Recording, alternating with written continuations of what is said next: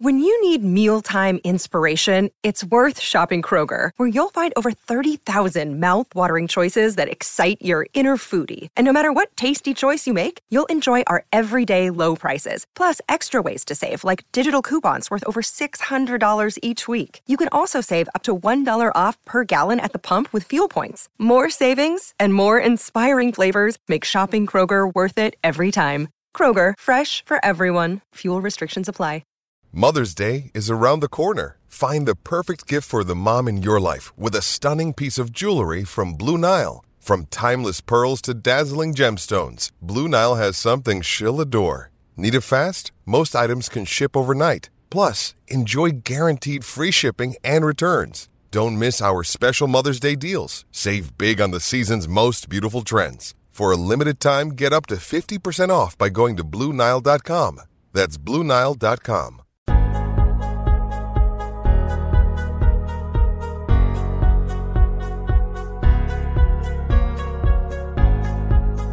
All gas, no brake.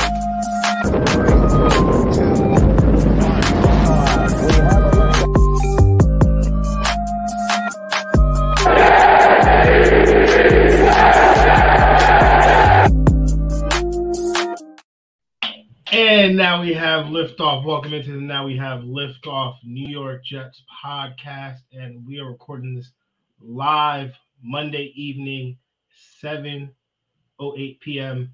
I'm your host, John June, and of course, got my guy, my good friend, Frank Chimpiccolo.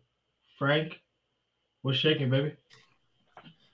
No, baby, what's going on? The season came to a close yesterday. A little disappointing, but what are you gonna do? It's been First fun, off, though. Frank, you can't return my baby with another baby because that just insinuates things that have no bearing on this show. So, well, we can't have babies. That's not nice. Anyways, so we got to talk about these New York Jets, man. The Buffalo Bills game obviously was a game different than what we've seen from these New York Jets, this year, at least within the division, right? I mean, they played a competitive game against Miami the second time around.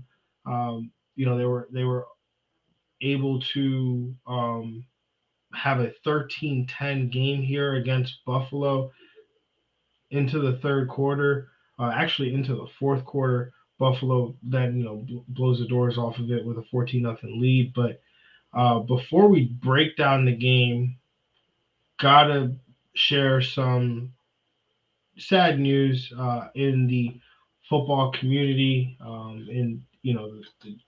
especially the Jets football community, as legend, staple on the 1968 championship team, Super Bowl III, Hall of Famer, one-time All-Pro, four-time Pro Bowler. Like I said, Super Bowl III champion, all-time receiving yards leader at the time of his retirement, and remains the all-time Jets leader in receiving yards and touchdowns. I'm talking about the great late Don Maynard, who passed away today at 86 years old. Frank, any words on the passing of Don Maynard? Just the thoughts and prayers with his family. Like, when you talk about the best Jet football players, I think you have to consider Don Maynard as, if not the best, top two, top three. Doesn't go down that line. When you talk about all his accolades and everything that he did, he might be top 15 receiver all time. When you talk about what he did, when he did it, compared to the receivers of today and even of yesteryear, like, Don Maynard was the man. No, absolutely. I put up a tweet, with some stats about Don Maynard because, I am not the, the historian that you are when it comes to the Jets and Jets football. But one thing I do understand, and I do really have a thing for when it comes to football is the numbers and statistics and records and just different things. And one of the things that really stuck out to me about Don Maynard was back in the 1960s, right? Like DBs were allowed to basically beat up wide receivers, throughout the route. It wasn't until like the Mel Blount rule in like the 70s that you weren't allowed to basically mug receivers uh, throughout the route before the 5 yard, that 5 yard cushion. And Don Maynard in those 60s, a time again, what passing offenses, they weren't what they are today, nowhere near what they are today. And at that time, Maynard, from his career in 1960 all the way through to 1973, in 1973 he played, 2 games with the St. Louis Cardinals. But he was in 1958 he was with the Giants, very briefly, like 5 games, and then in 59 he went to Canada. So 60 was when he really got his shot with the Jets, and so from 60 to 73 he averaged 18.7 yards per reception. Like that would be a really good number today to average for that span, but that was a really good, like a very, very good number at that time. And, that includes his age 32 and age 33 season, right? And, this was in 67 and 68, the 68 year being the year where the Jets would go on to win Super Bowl III. He had 1,434 receiving yards in 67. He had 1,297 receiving yards in 68. That was at 20.2 yards a clip for 67, 22.8 yards a clip for 60. Like the dude was averaging 23 yards a catch on almost 1,300 receiving yards. And by the way, scoring 10 touchdowns a season, right? Like not an average. Like he had 10 touchdowns each of those seasons. And these are in like 14 games and less, right? So like the 68 season, he played, I think, 13 games that year. So this dude was just an absolute, like, he was so different, for his era of football. And, it's crazy just to think that it took until 2015. Like this guy played, he had that wonderful record-breaking season in 67, the 1,494 yards in 14 games. It took until 2015 for Brandon Marshall to break that record for the New York Jets, right? Like, just again, this guy was awesome. Like, I just remember seeing highlights of Super Bowl III, just highlights of Don Maynard throughout his time, right? Like, one of the things that really stuck out to me was just him and like he was just a wide receiver flanked out wide in a 3-point stance. Like I never saw something like that. But Don Maynard, I was like, how can you be in a 3-point stance and, playing wide receiver? But this guy was just flying down the field, just, catching bombs. And so I know that's a long, thing there, but just RIP to a legend and a Jets great, and somebody who's I never watched play, but whose game I really, really appreciate, coming from, obviously the world of doing stats and fantasy football and things like that. Yeah, I echo those sentiments, John. Yeah, so let's talk about the present day New York Jets.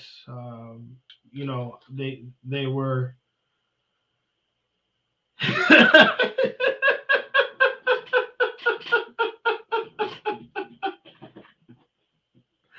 oh man, that's my guy Jean-Luc. Yeah, it's not what it seems, brother. I promise you, man. It's not what it seems. It's not what it seems. But anyway, made me lose my train of thought there. the Buffalo Bills, again, 27, 210 was the final score there for the New York Jets. And it was a spirited effort. It was a spirited battle for 3 quarters. I mean, you really, there was a time there where you really felt like the Jets were going to pull this one out. The Jets would get a win here against a divisional opponent, and it would have made it that much sweeter because New England was losing, so you could have got the win and not help New England at the same time.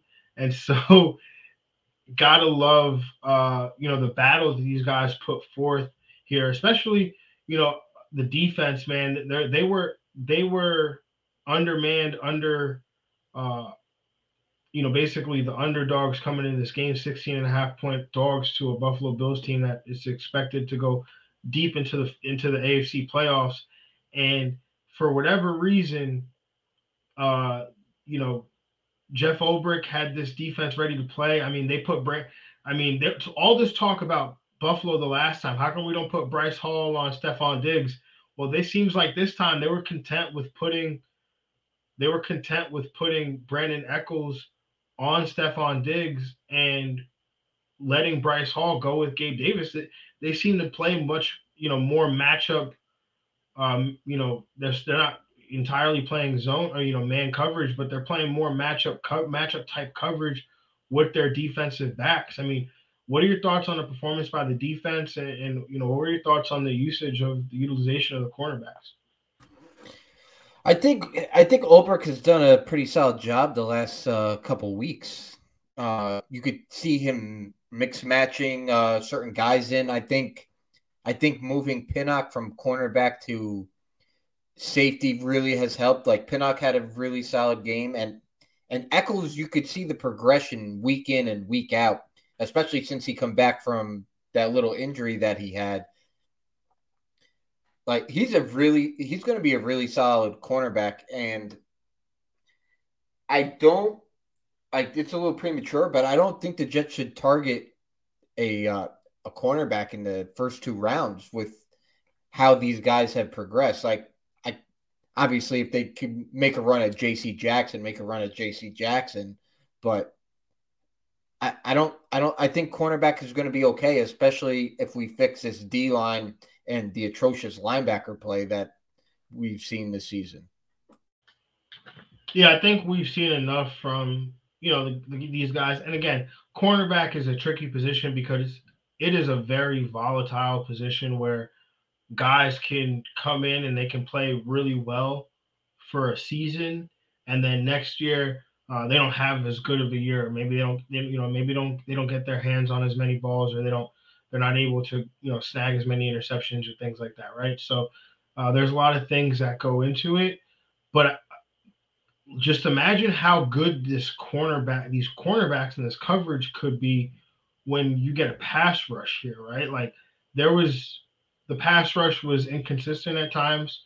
But I think that adding an elite pass rusher and getting, talented depth either through the draft or, some free agents, like adding some competition to the cornerback room is better than the vice versa, right? Like, I would rather get an elite pass rusher and get a cornerback competition as opposed to get an elite corner and try to get pass rush competition, because it's going to be very hard to find a pass rusher, whether it's a middling free agent or a middle to late round draft pick to come in here and compete for double digit sack production. But you could get an athlete, because really that's what the Jets are kind of missing out in the secondary, is outside of having Hall and having Echols, they don't really have guys that you feel comfortable with running with guys consistently out on the outside, right? Like, if Echols or Hall goes down, like, who do you feel comfortable throwing out there? My fix to that. We talked about it the other day, who I'm really high on coming out of this draft. Oh, you mean Kyle Hamilton? Yeah, it's all the chips in the middle of the table for Kyle Hamilton for me. And and as we get closer, we'll delve into why I feel that way.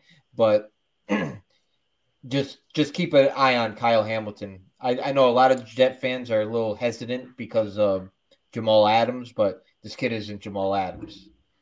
That like bringing up Jamal Adams like has no bearing to me about whether the Jets will draft a player at another position like that, right? Like Joe Douglas didn't draft Jamal Adams, right? Like he obviously they didn't value Jamal Adams for what he was asking for, but there's a reason for that. And Kyle Hamilton, like you said, I know we'll obviously talk about draft prospects and things like that, but I don't compare Kyle Hamilton to Jamal Adams. I know you've been very adamant about it. I kind of have a process where I don't really try to look at these college guys until I know that they're pretty much going to declare.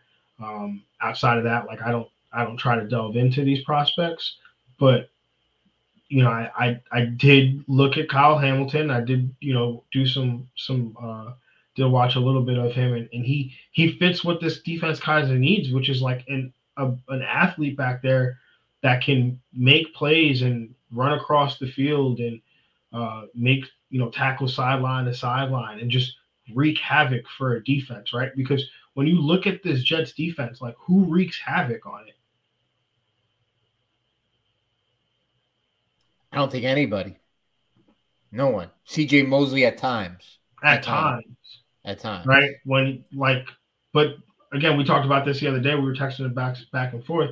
C.J. Mosley is, he's like this every game or like every other game where it's like one game he's playing like a maniac. He's got 18 tackles.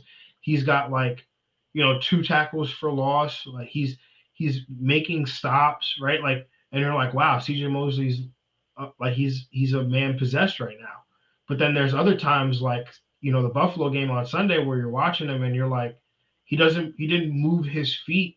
There are several times I'm watching him, he doesn't move his feet and just lets the lineman get to the second level and just take him out of the play. Like that first touchdown run where it was like his feet were in cement and he let the lineman get inside leverage on him. And once the offensive lineman get inside leverage, you're done. Like, I don't care how big and strong you are. Yeah, right. Like, especially if you're not moving. Yeah. and you said game to game, CJ Mosley will go like quarter to quarter or drive for drive. Like there'll be a stretch where he'll have 3 good drives and then he'll have a terrible drive and the opposing team will score. Yeah, it's definitely inconsistent. I mean, it seems by all accounts that the Jets want him back there, and it seems like he's speaking like a man who expects to be back, talking about recruiting and telling people that, hey, if you think you're going to come here and lose, and don't come. I love that stuff. Definitely love that. But at the end of the day, I think that they definitely need some linebacker help. I don't think that that's a possibly thing. I think that it would be, maybe it seems like a luxury almost, but like if they could find a way to creatively, turn one of these picks in the top 40 into an extra pick in the second round that you could use on a playmaker on the defensive side of the ball, I think that they could very much use that right now. Absolutely. Even if we find like a true Mike Backer where you could like we talked in the offseason, moving him into that where we played Hamza and, because that's what we're really missing is that will linebacker spot. Like who do you put, like when you get ready to play the Jets defense, who do you put the penny on? Right? Like the penny to distinguish, like this is the player that we're looking for, right? Quinnen. That's Quinnen, it. Right? It's got to be Quinnen, and that's it. JFM at times, JFM, he was banged up all year, but JFM at times. And tell you the truth, Quincy Williams probably played a better linebacking position in the totality than CJ Mosley this year. Yeah, he's been getting better, right? Like you could see the progression of Quincy Williams, like you have lower expectations for Quincy Williams. So like when he does something great and phenomenal, like it really pops off the screen. I think he could still do better in coverage, and I think he will do better in coverage because you've even seen his growth there throughout the year, right? Like where it's times where it's like, why do you have him matched up on this running back, and then he's able to make a play, and you're like, okay, like he's actually learning, he's getting better at this. So I definitely think that they could make an addition there at the linebacker spot. Quincy Williams has, again, like you said, been playing well. CJ Mosley could play better, but don't forget like Jamien Sherwood, Hamza Nasruddin, like these two guys were making a transition that is not very easy to make, right? Like we say, like it was a shock to us that they were getting, first team reps and the opportunities that they were getting as early as they did. Because it was kind of sink or swim. But at the end of the day, right, like these guys are coming into a situation where it's not just like, oh, because I was good in coverage or I played safety, like I'm going to come in and I'm going to be this, run and hit, linebacker who can make plays in space. Like you also have to know how to get off blocks. You have to know how to, you're not handling these 300 pound linemen from, 7, 8, 9 yards depth. Like now you're at like 4 or 5 yards of depth, right? And these guys are on you now. So like, how do you handle that, right? When they're coming off a double team, they're coming to you, right? Like how do you handle that, right? So there's a lot more growth and a lot more learning that needs to get done before these guys can, really make an impact. Frank, anything else you want to add on this topic? No, I'm with you right there. The defense is probably, missing that guy, but that guy probably would have been Lawson, right? Losing him probably hurt. Yeah, and the thing that we talked about too, we've talked about all offseason was how good Lawson was for Quinnen, right? Like, and I think that's one of the things that we lose sight of, right? Like we expected Quinnen to have a phenomenal year, and you know what? He did have a pretty good year when you look at it, when you consider per game basis and things. But that's another part of it. Like, got to get him to stay on the field, but there's this like this other ceiling that we haven't seen yet, because there's, JFM, again, he's great, but even JFM is a guy who you have to not play out of position, but you can't use him to his fullest potential because you don't have a true edge presence, right? Like JFM's a guy you should be moving all over the defensive line, trying to get matchups with, same thing along with Quinnen, right? Where you can have this versatile defensive line and he could be that matchup piece. Yeah, like San Fran did with Buckner. Yeah, for all absolutely. those years. Like that's what you want to use those two guys at. And to make matters worse, you lose Bryce Huff for the majority of the year, who was your only edge presence once Lawson went down. I think Joe D is going to have to make a real effort in bringing more edge guys into here. But that being said, it was year one of this rebuild, and what we thought was going to be a strength, what wasn't really, when you talk about the depth of the offensive line, and that really reared its ugly head yesterday. Well, that's the thing about depth, right? Is that you have a lot of it until you don't, right? Because in the NFL, injuries happen, and they can almost cascade on you. And the Jets had some of the worst injury luck, if not the worst injury luck in the league. And so there's an expectation that they should regress from that. But I feel like we've been saying that about the Jets for like 2, 3, 4 years now, with the amount of injuries that they've had to key players over the recent years.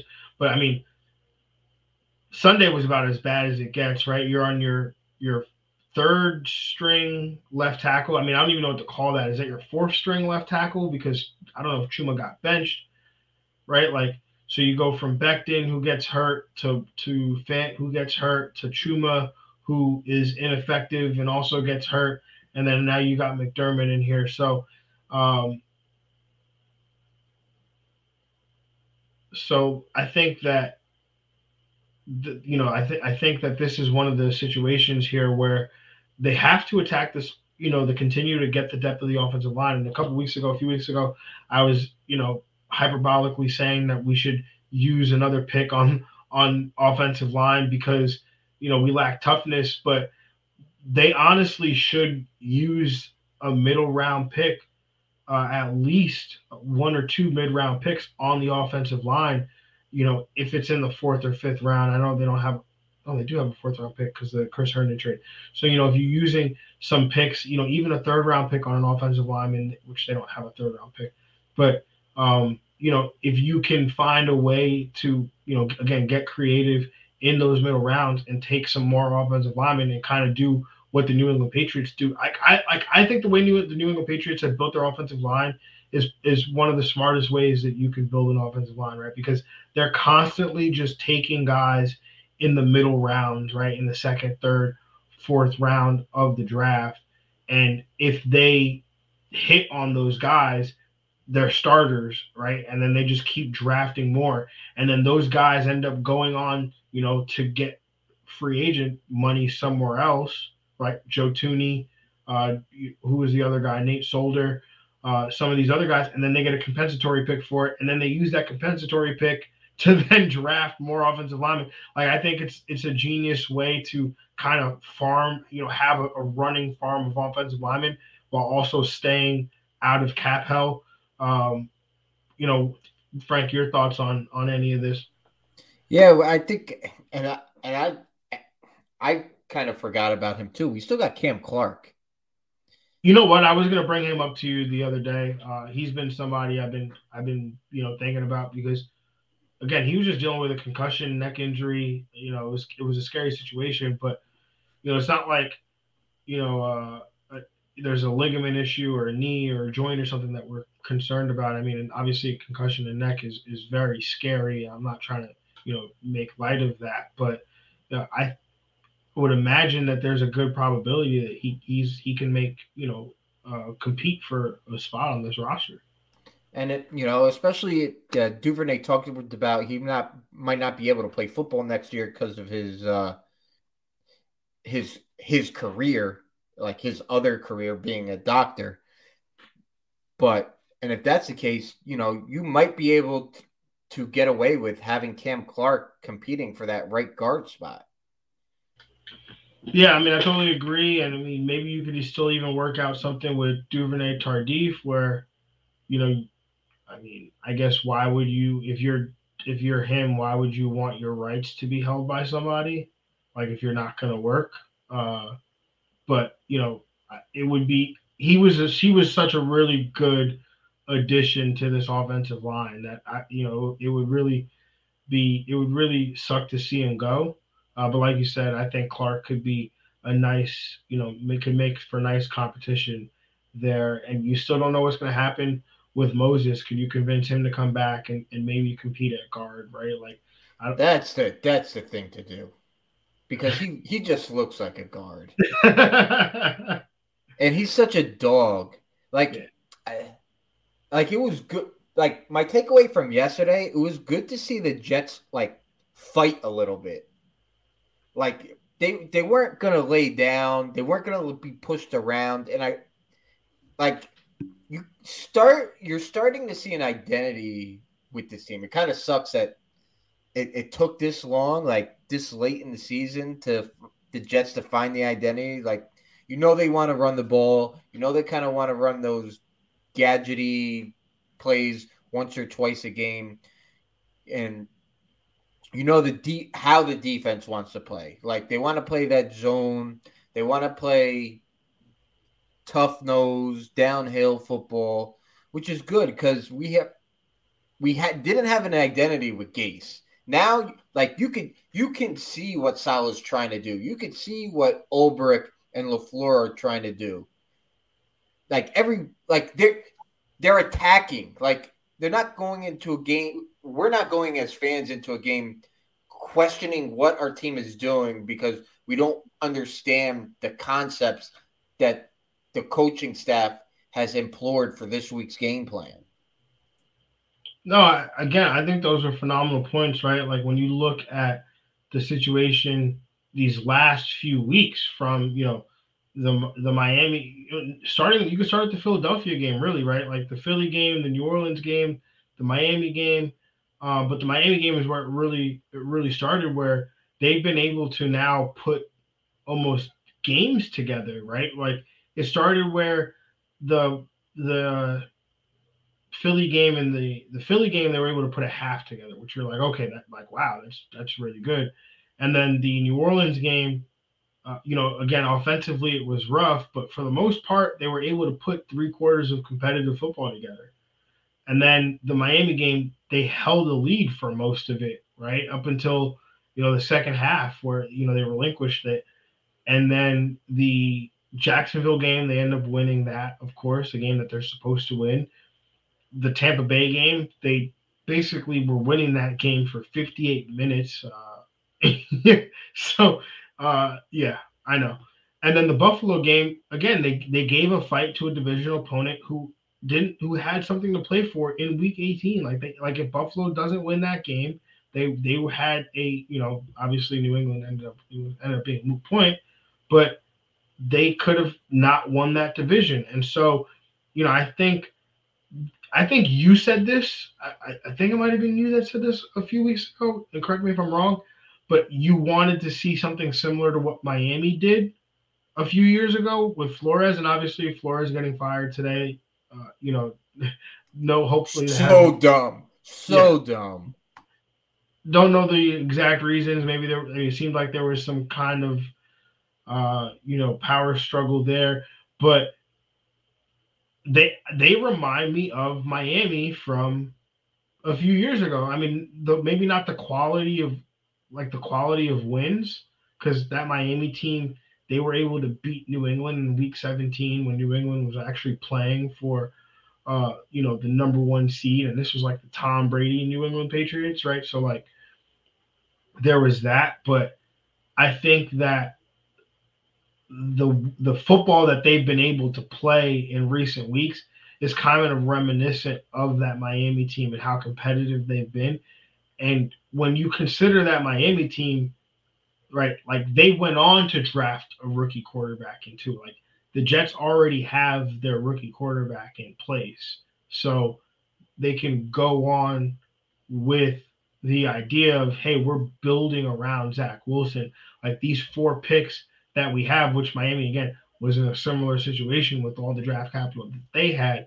But it was like these 4 picks that we have in the top 40 aren't to help us. None of them is a quarterback. Like these are all to help build up our roster. And if LaFleur, if he can continue to take the steps that he took today, or not today, but this year, and especially during the back half of the year, and he's able to continue to make those improvements in game planning, especially the second half, I think he's been doing a lot better at that, right? Where, at first it was like they couldn't score in the first quarter. Then it seemed like the first 15 was like really good. And then they were able to string together like full, a whole first half. And now it seems that, LaFleur has just gotten to the point where he's like, no, I can call the whole game now. Like I can punch and I can counter punch. And I think that that's very important for the Jets, because they haven't had an offensive coordinator here in a while who could counter punch, right? Like I think, we saw it out of Chan Gailey in the 2015 year, but before that, even Schottenheimer had his limitations, right? Like LaFleur is the first OC that I've seen that could consistently punch and throw a counter punch here. And I think as he grows and Zach Wilson grows in this offense, and, obviously yesterday they were playing undermanned. Like, think about this real quick. The Jets were playing in a game yesterday where at one point, they didn't have their top 5 receivers, their top 5, right? No Corey Davis, no Elijah Moore, no Braxton Berrios. You lose Jamison Crowder and Keelan Cole both during the game. That's your top 5 receivers. Like, absolutely absurd what they had to go through yesterday. And I think that Joe Douglas and this coaching staff, they know that. They know that they need to add more receiver depth. I would imagine at least like 3 receivers getting added to this room. That's it. Yeah, probably more. You might be looking at more because you're probably losing Crowder. You're either losing Crowder or Berrios. One of the two guys are not coming back. Yeah. I don't think you could afford to lose both of them. Cole's probably gone. I'd let Smith go. He does nothing for me. And then you got the question mark with Mims. Yeah. I think Mims gets a training camp to try to prove himself and get an opportunity, but he better go to Michael Irving's camp that Michael Irving has with some of the players. Or I'd love to see him work out with Brandon Marshall or maybe or something, man. Like those guys. Like remember Robbie Anderson worked out with Ocho and came back and had like 900 yards. Like, come on, man. That or talk to Deebo Samuel, find out what Deebo does, so he can learn that playbook. Denzel Mims can't do what Deebo does. I know, but yeah, we know that. But just that playbook, so he can understand that playbook, because I think that's what Denzel Mims' problem is. He's thinking too much. In that Gay's offense, he was like the only receiver. He was running in the middle of the field, and he was able to do what he did. Run vertical. Yeah, exactly. And you don't do that in this offense. Like Saleh talked about it today, how this offense isn't like most offenses, is that this offense will do things post-snap to get a certain player the football. And if you're not, and you saw it multiple times this year, if you're not the primary objective on that play as a receiver, you can't dog it. And Mims dogs it a lot. Yeah, there's been some laziness from him, which you don't want to see from a guy that is fighting for opportunities, right? Like when you get an opportunity, like you should be going. If you're gonna make a mistake, and I'm sure you've heard this a ton, Frank, and for your playing days, and anybody who's listening that's ever played football, but like you've always been told, if you make a mistake, you make it at 100% full speed. Nobody was gonna get mad if you, especially if it works like offensive lineman, whatever, right? Like even if you block the wrong guy, right? Like what do they say? Don't like half block the wrong guy. Like if you're gonna block the wrong guy, like block the wrong guy. Yeah, because you're gonna get yelled at regardless, right? But when the coaches put on the tape to be like, all right, he might not be the smartest person in the world, but at least he did not just loaf it. And they see that. Why do you think they love Braxton Berrios? Well, the other problem is Braxton Berrios isn't causing you 15 and 5-yard, 10-yard penalties on, pre-snap penalties. Oh, God. Yesterday, too. Yeah. No, he had another one yesterday. So, look, I'm a huge fan of the prospect that Mims was, right? Like, I thought he was one of the better receivers coming out of the draft. I thought he should have been a first-round pick. I still stand by all of those things because I think the talent is still there. It would be nice if, you knew that the player was putting in the effort to reach that potential. So again, don't know the whole story, don't know everything going on, but I just hope that he makes the most of this opportunity. Let's talk about Michael Carter. He kind of disappeared a little bit yesterday. It was tough sledding for the entire offense. But I've been impressed with obviously his season, the year that he kind of put together. 500, so just over 500 yards rushing. I think he had about like 200 yards receiving or something like that. Up exactly. 639 yards rushing and 325 yards receiving. So, don't want to obviously talk about the entire roster and break everything down, the year review and stuff, because we're obviously going to do that all next week and obviously the coming days. But Michael Carter, I think that you're probably going to see, some additions to this backfield. Maybe get somebody with a different body type in here than what we currently have.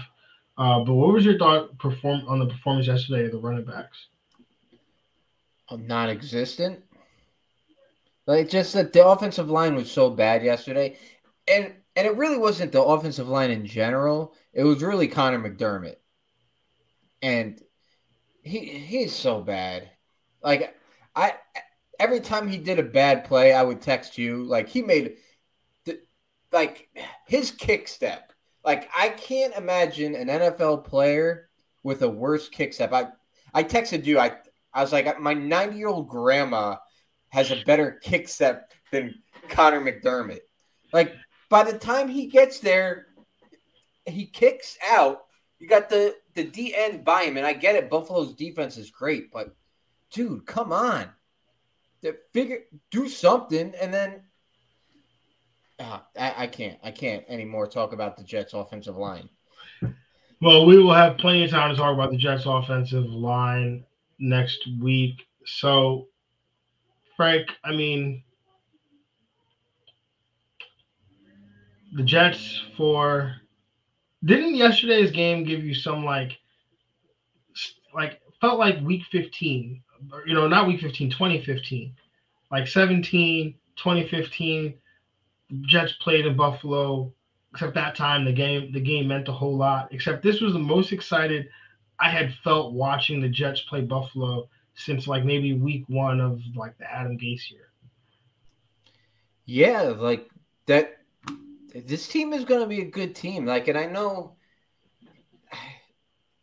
certain fans of the Jets are off on Zach Wilson. They're off on Saleh because they want that immediate satisfaction with this team. But stay with it, because this is going to be a good team. They're building this the right way, and you can see it. Yeah, I think, the outside perspective of the Jets is obviously always going to be worse than what it actually is. I mean, some of my friends, that are Patriots fans were texting me and asking me like, hey, what would you guys swap like Flores for Saleh? And I was like, no, like, why would we? Like, why would we do that?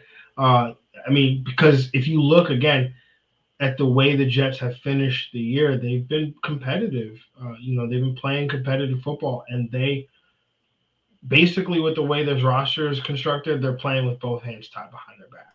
Yeah, you're playing with a college team right now. Like, you're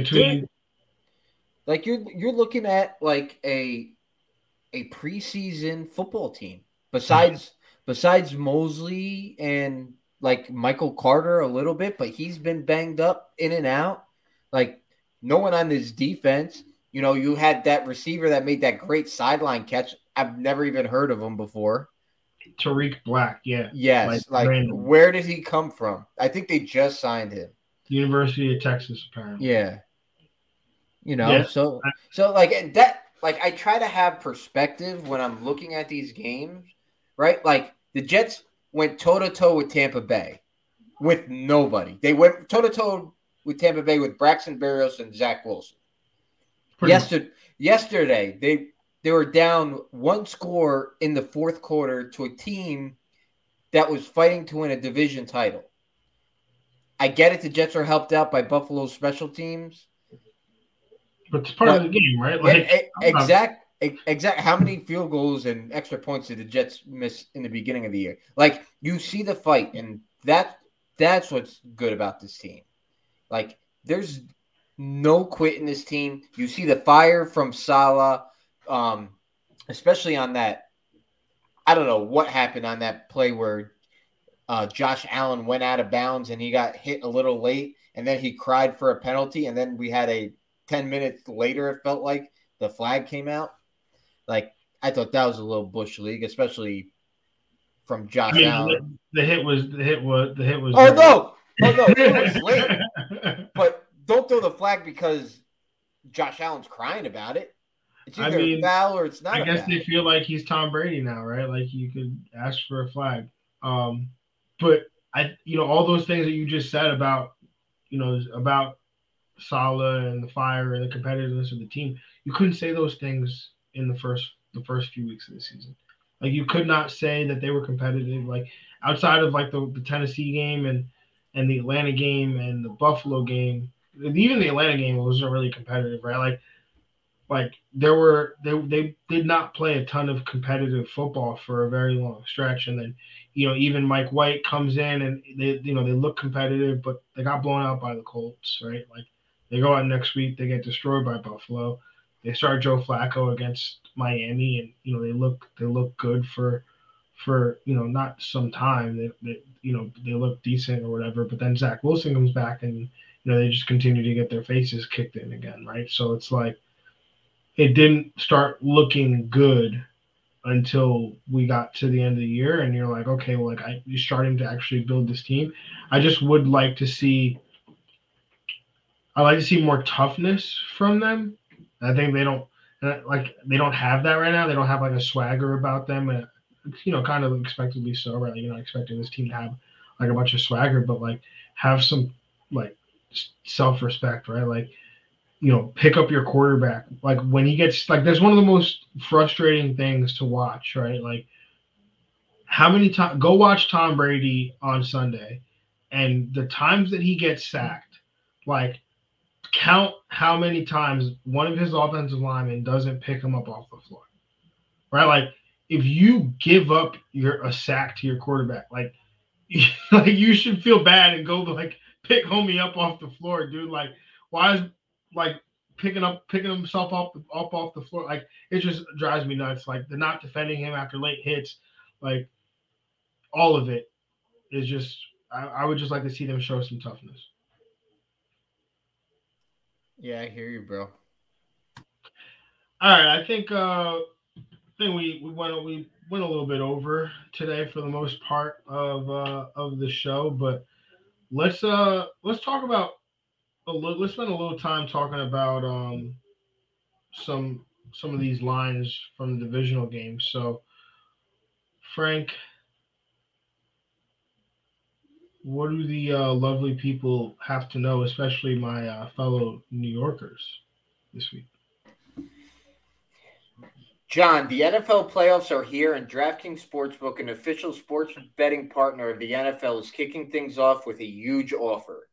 Counting down to Super Bowl 56, new customers can get 56-1 odds on any wildcard team to win their game. So if you bet just $5, you win $280 in free bets if your team is victorious. If Sportsbook isn't available in your state, you still have something to play for this wildcard weekend.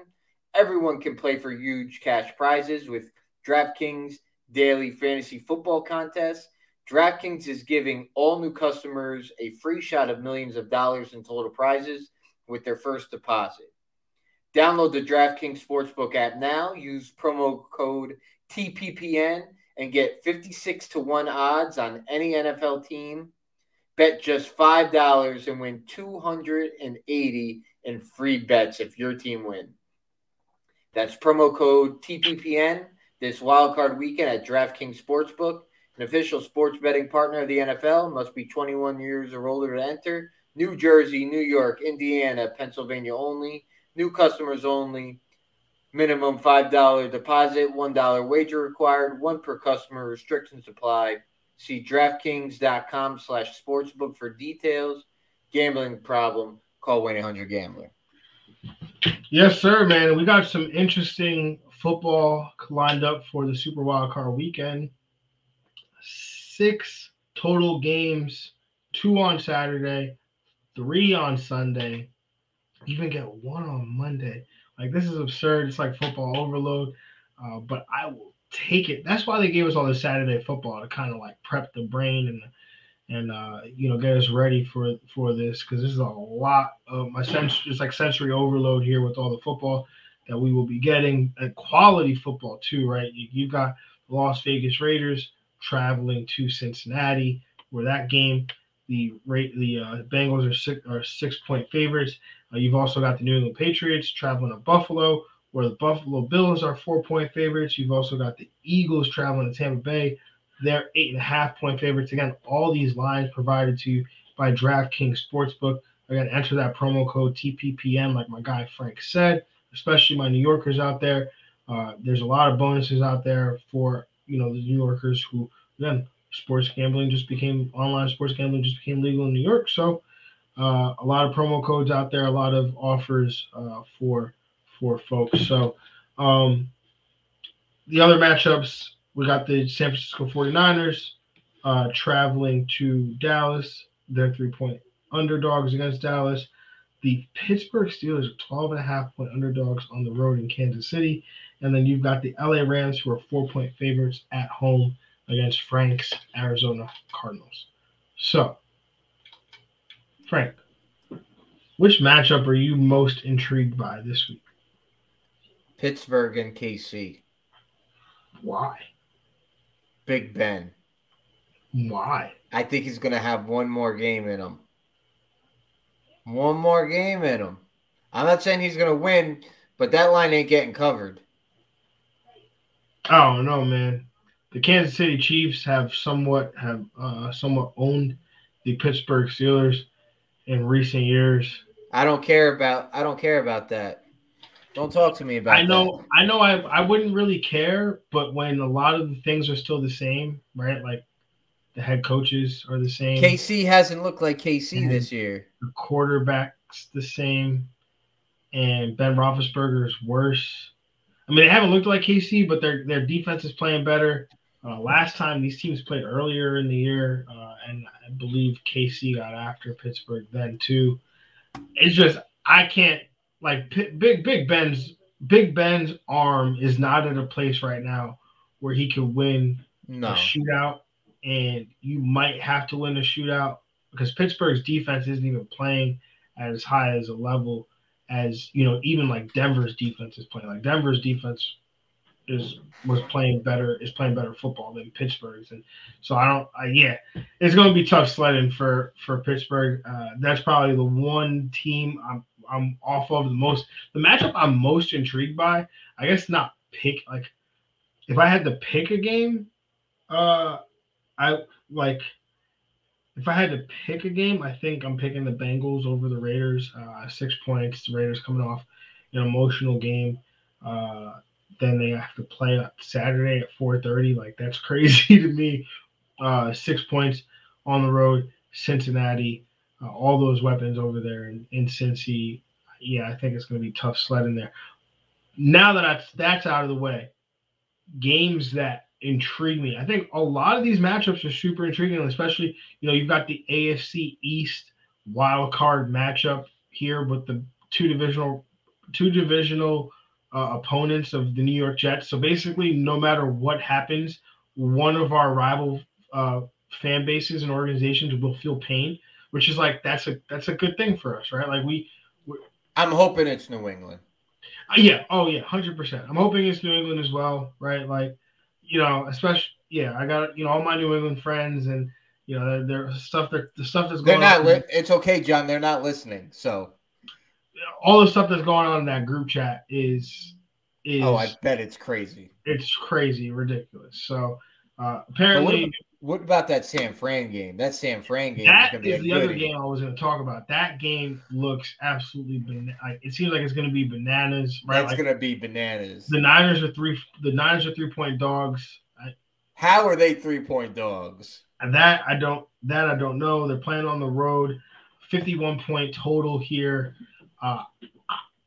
Like, this game is going to be absolutely absurd.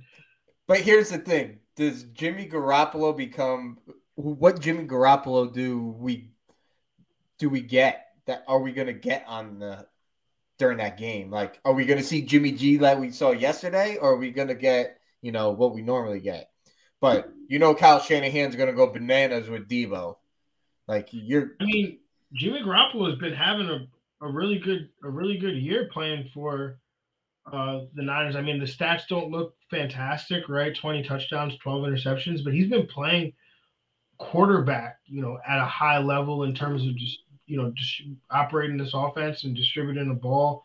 And I think that obviously Kyle Shanahan is going to call this game the way that he wants to in terms of how he wants to attack the Niners. I don't think that, or how he wants to attack the Cowboys. I don't know if that's going to be via the pass, though. I think that you could run on the Dallas Cowboys, and they showed that even against a second and third string Philadelphia team that you could kind of get run on there. So, this is a Niners playoff. This is a Niners team that won a playoff game attempting like 6 pass attempts in the game. So, like, they can do that. They always have that run game to lean on.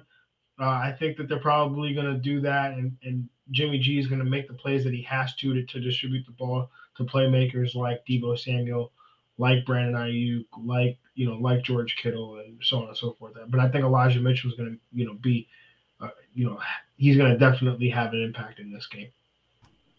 Yeah, I can't wait. My wife is going to be so mad at me. Yeah, mine doesn't know yet. She'll find out though. Yeah. Babe, if you're watching, sorry. But anyway, so like these I think the other matchup that's interesting, right? Not because I think that they can win, but I think that they'll give them some trouble, is Philadelphia against Tampa Bay. Oh, I don't think at all. I don't think that's going to be intriguing at all.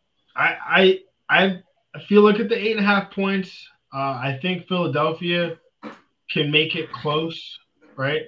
When you look at just even how dynamic their run game can be, right? With Jalen Hurts and they're getting Miles Sanders healthy and Jordan Howard and Boston Scott. I think Devontae Smith is obviously playing some really good football right now. So I think, we saw the Jets, really not put it on Tampa, but were able to score some points.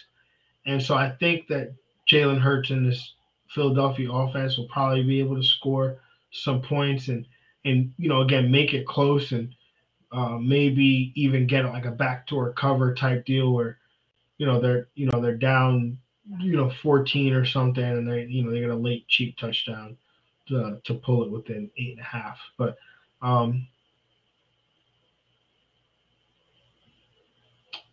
seems like Frank wants to. Frank, you have a segment that you want to get into. Yeah, I think we're gonna bring back. It's been a minute, probably since we did the breakdowns that we going back to our blast from the past. So, John, why don't you tell me what's your favorite Jet wild card game? Favorite Jet wild card game? Yeah. So I'm not gonna go super. I'm not going to go super old on us here. My divisional round games were much I those were more fun to me. The divisional games, like those stick out more to me. But wild card game that really sticks out, I think I'll have to go with the Colts game in 2010? Yeah, the Colts game in 2010, in the 2010 season. So it was probably like 2011, but it was the 2010-2011 season. The New York Jets were basically facing Peyton Manning, and this was a rematch of the AFC Championship game from the year before when the Jets were winning at halftime, but got walloped in the second half. And there was just all this talk about how the Jets were basically going to lose that game because Peyton Manning was going to do what Peyton Manning did to them the year before. And the Jets had lost Jim Leonard, like earlier in the year, and so you're kind of thinking like, we're kind of screwed. But they go into that game and they played a ton of cover two, and they played Eric Smith as like a dime linebacker, and they just kept forcing Peyton to run the football. Because and it's funny hearing the story because I think it was Bart Scott that had told the story, and I know Bart Scott's caused some heat, but he was a staple on those 09 and those 10 teams. But they talk about Peyton Manning basically being like a computer, where it's like he's always basically trying to get his offense into the perfect play, and how they knew that if they just kept giving Peyton Manning like some two shell looks, some favorable run looks, that he was going to take them. And that was kind of how Rex Ryan had basically concocted this game plan against Peyton Manning, which was like, hey, yeah, we're going to force you to run the ball, and we're going to try to stop you that way. And I thought it was fantastic. Obviously, there was the putting Darrelle Revis one-on-one with Reggie Wayne, who had one target and no catches for 0 yards. Like, that was awesome. But again, the Jets had to do something that they had done all year that year in 2010, which was make a comeback. And Mark Sanchez, he had done previously that same year in MetLife against Houston. He had done it in Detroit. He had done it in Cleveland. All in that same year. He had to just drive the Jets down and put them in position to potentially win the game. And there was the throw to Braylon Edwards on the sideline, which was, again, reminiscent of the play earlier in the year in Houston. It's basically the same play where the defense gave Mark Sanchez and the defense and the Jets offense cover two. Braylon Hull runs like that, that fade route, and Mark Sanchez just hits him in that cover two hole shot right over the corner, right in front of the safety, and Braylon Edwards gets the ball, ends up out of bounds. The Jets are then line up, and Nick Folk, who at the time was having a rough go at it as the Jets kicker, goes in and basically puts it through. And we were on to New England, where everybody obviously knows what happened that week. Yeah, that was a fun game to watch. It really was. But for me, I'm going to stay with the same team, but I'm going to go to the year 2003. So that'd be the 2002 season. That'd be the last time the Jets won the division, and it'll be the last time that the Jets won or hosted a playoff game. So Herman Edwards was the coach, and obviously we had Pennington as the quarterback. And I remember going into that game thinking the Jets had no shot, and then it had to be, I think it was like the third play from scrimmage, Chad threw a little screen pass to Richie Anderson, who was the Jets fullback at the time, and he just breaks off a 56-yard field goal, or a 56-yard touchdown rather. And I'm thinking, this is ridiculous.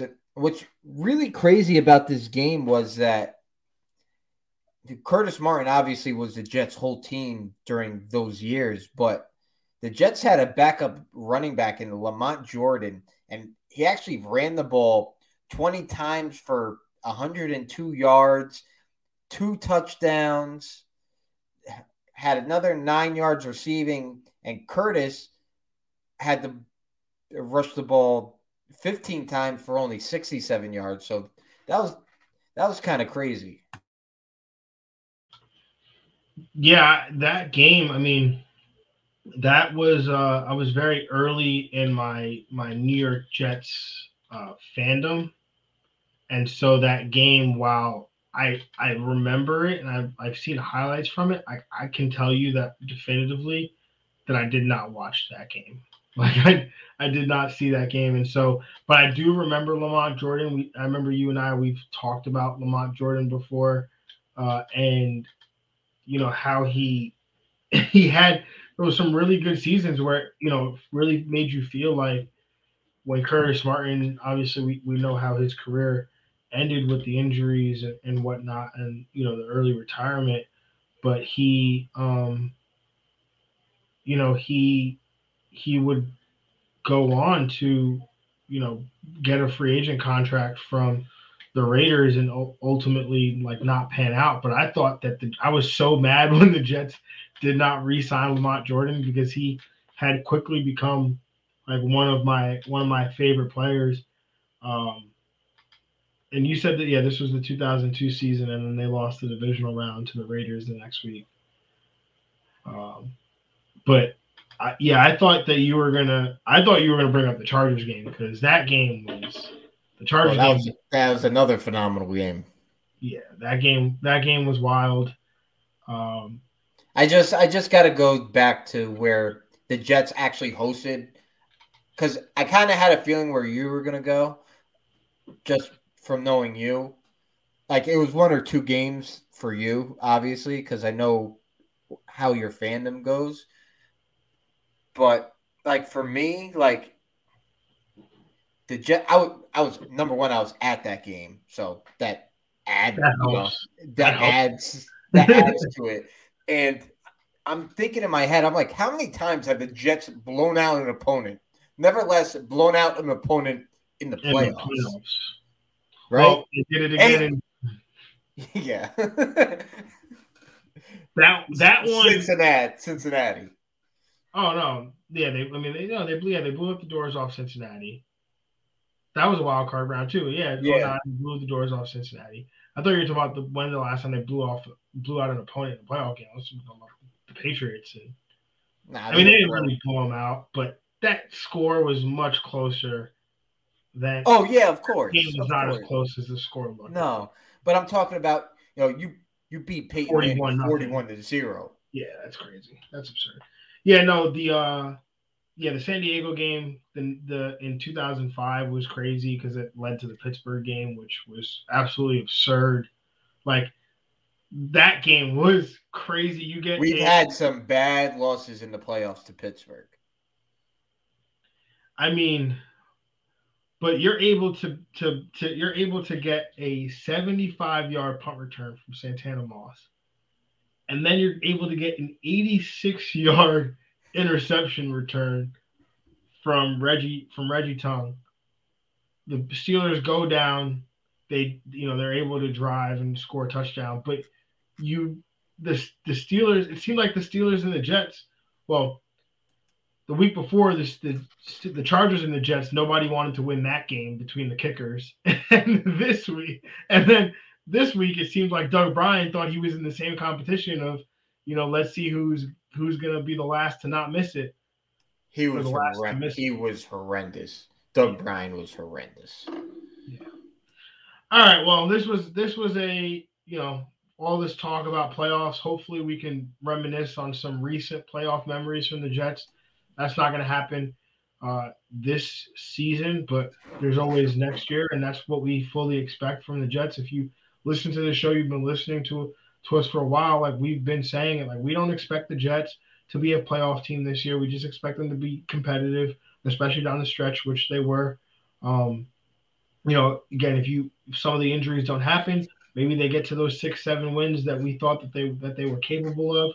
But ultimately, injuries are part of the NFL. That happens, and you just have to adjust. And I think, we will see what this coaching staff can continue to do in year two, especially with all these young players that, again, they played more first and second year players than anybody in the league. They tied an NFL record for starting the most rookies, 10 rookies. So like, I don't know if that's an NFL record, if they just led the league, but they either way, they are a young team. They're getting older. They're getting more experience, and you can't put a value on experience and playing time, which a lot of these guys got. So next year, instead of being a lot of first and second year players, you're going to have a lot of second and third year players, and these are going to be the cores of your roster. And these 4 guys, obviously, they have a bunch of draft capital and flexibility in free agency, but these 4 picks in the top 40, these guys are going to be what hopefully help you go from competitive to in the playoff hunt, and that's what we expect from this Jets team next year. Yeah, bro, can't wait to see it. It's gonna be a long off season. Definitely gonna be a long off season, but as Jet fans, it's always our favorite time of the year because the season pretty much goes like this. So all we have is the off season because all it does is give you hope, right? Hope, because there's no record, there's no games, nothing counts. It's just how can we get better? And then all of us Jet fans, we're gonna sit there, we're gonna look at the free agents, we're gonna look at the draft picks, we're gonna think about things that they should do, we're gonna make like a depth chart, and none of that will come true because they'll just end up doing what they want to do it in anyway. But it's gonna be fun, and it'll be fun doing it with you guys here on this feed. So make sure you're rocking with us. And yeah, until next time, y'all, have a good one. And we're out of here. Peace.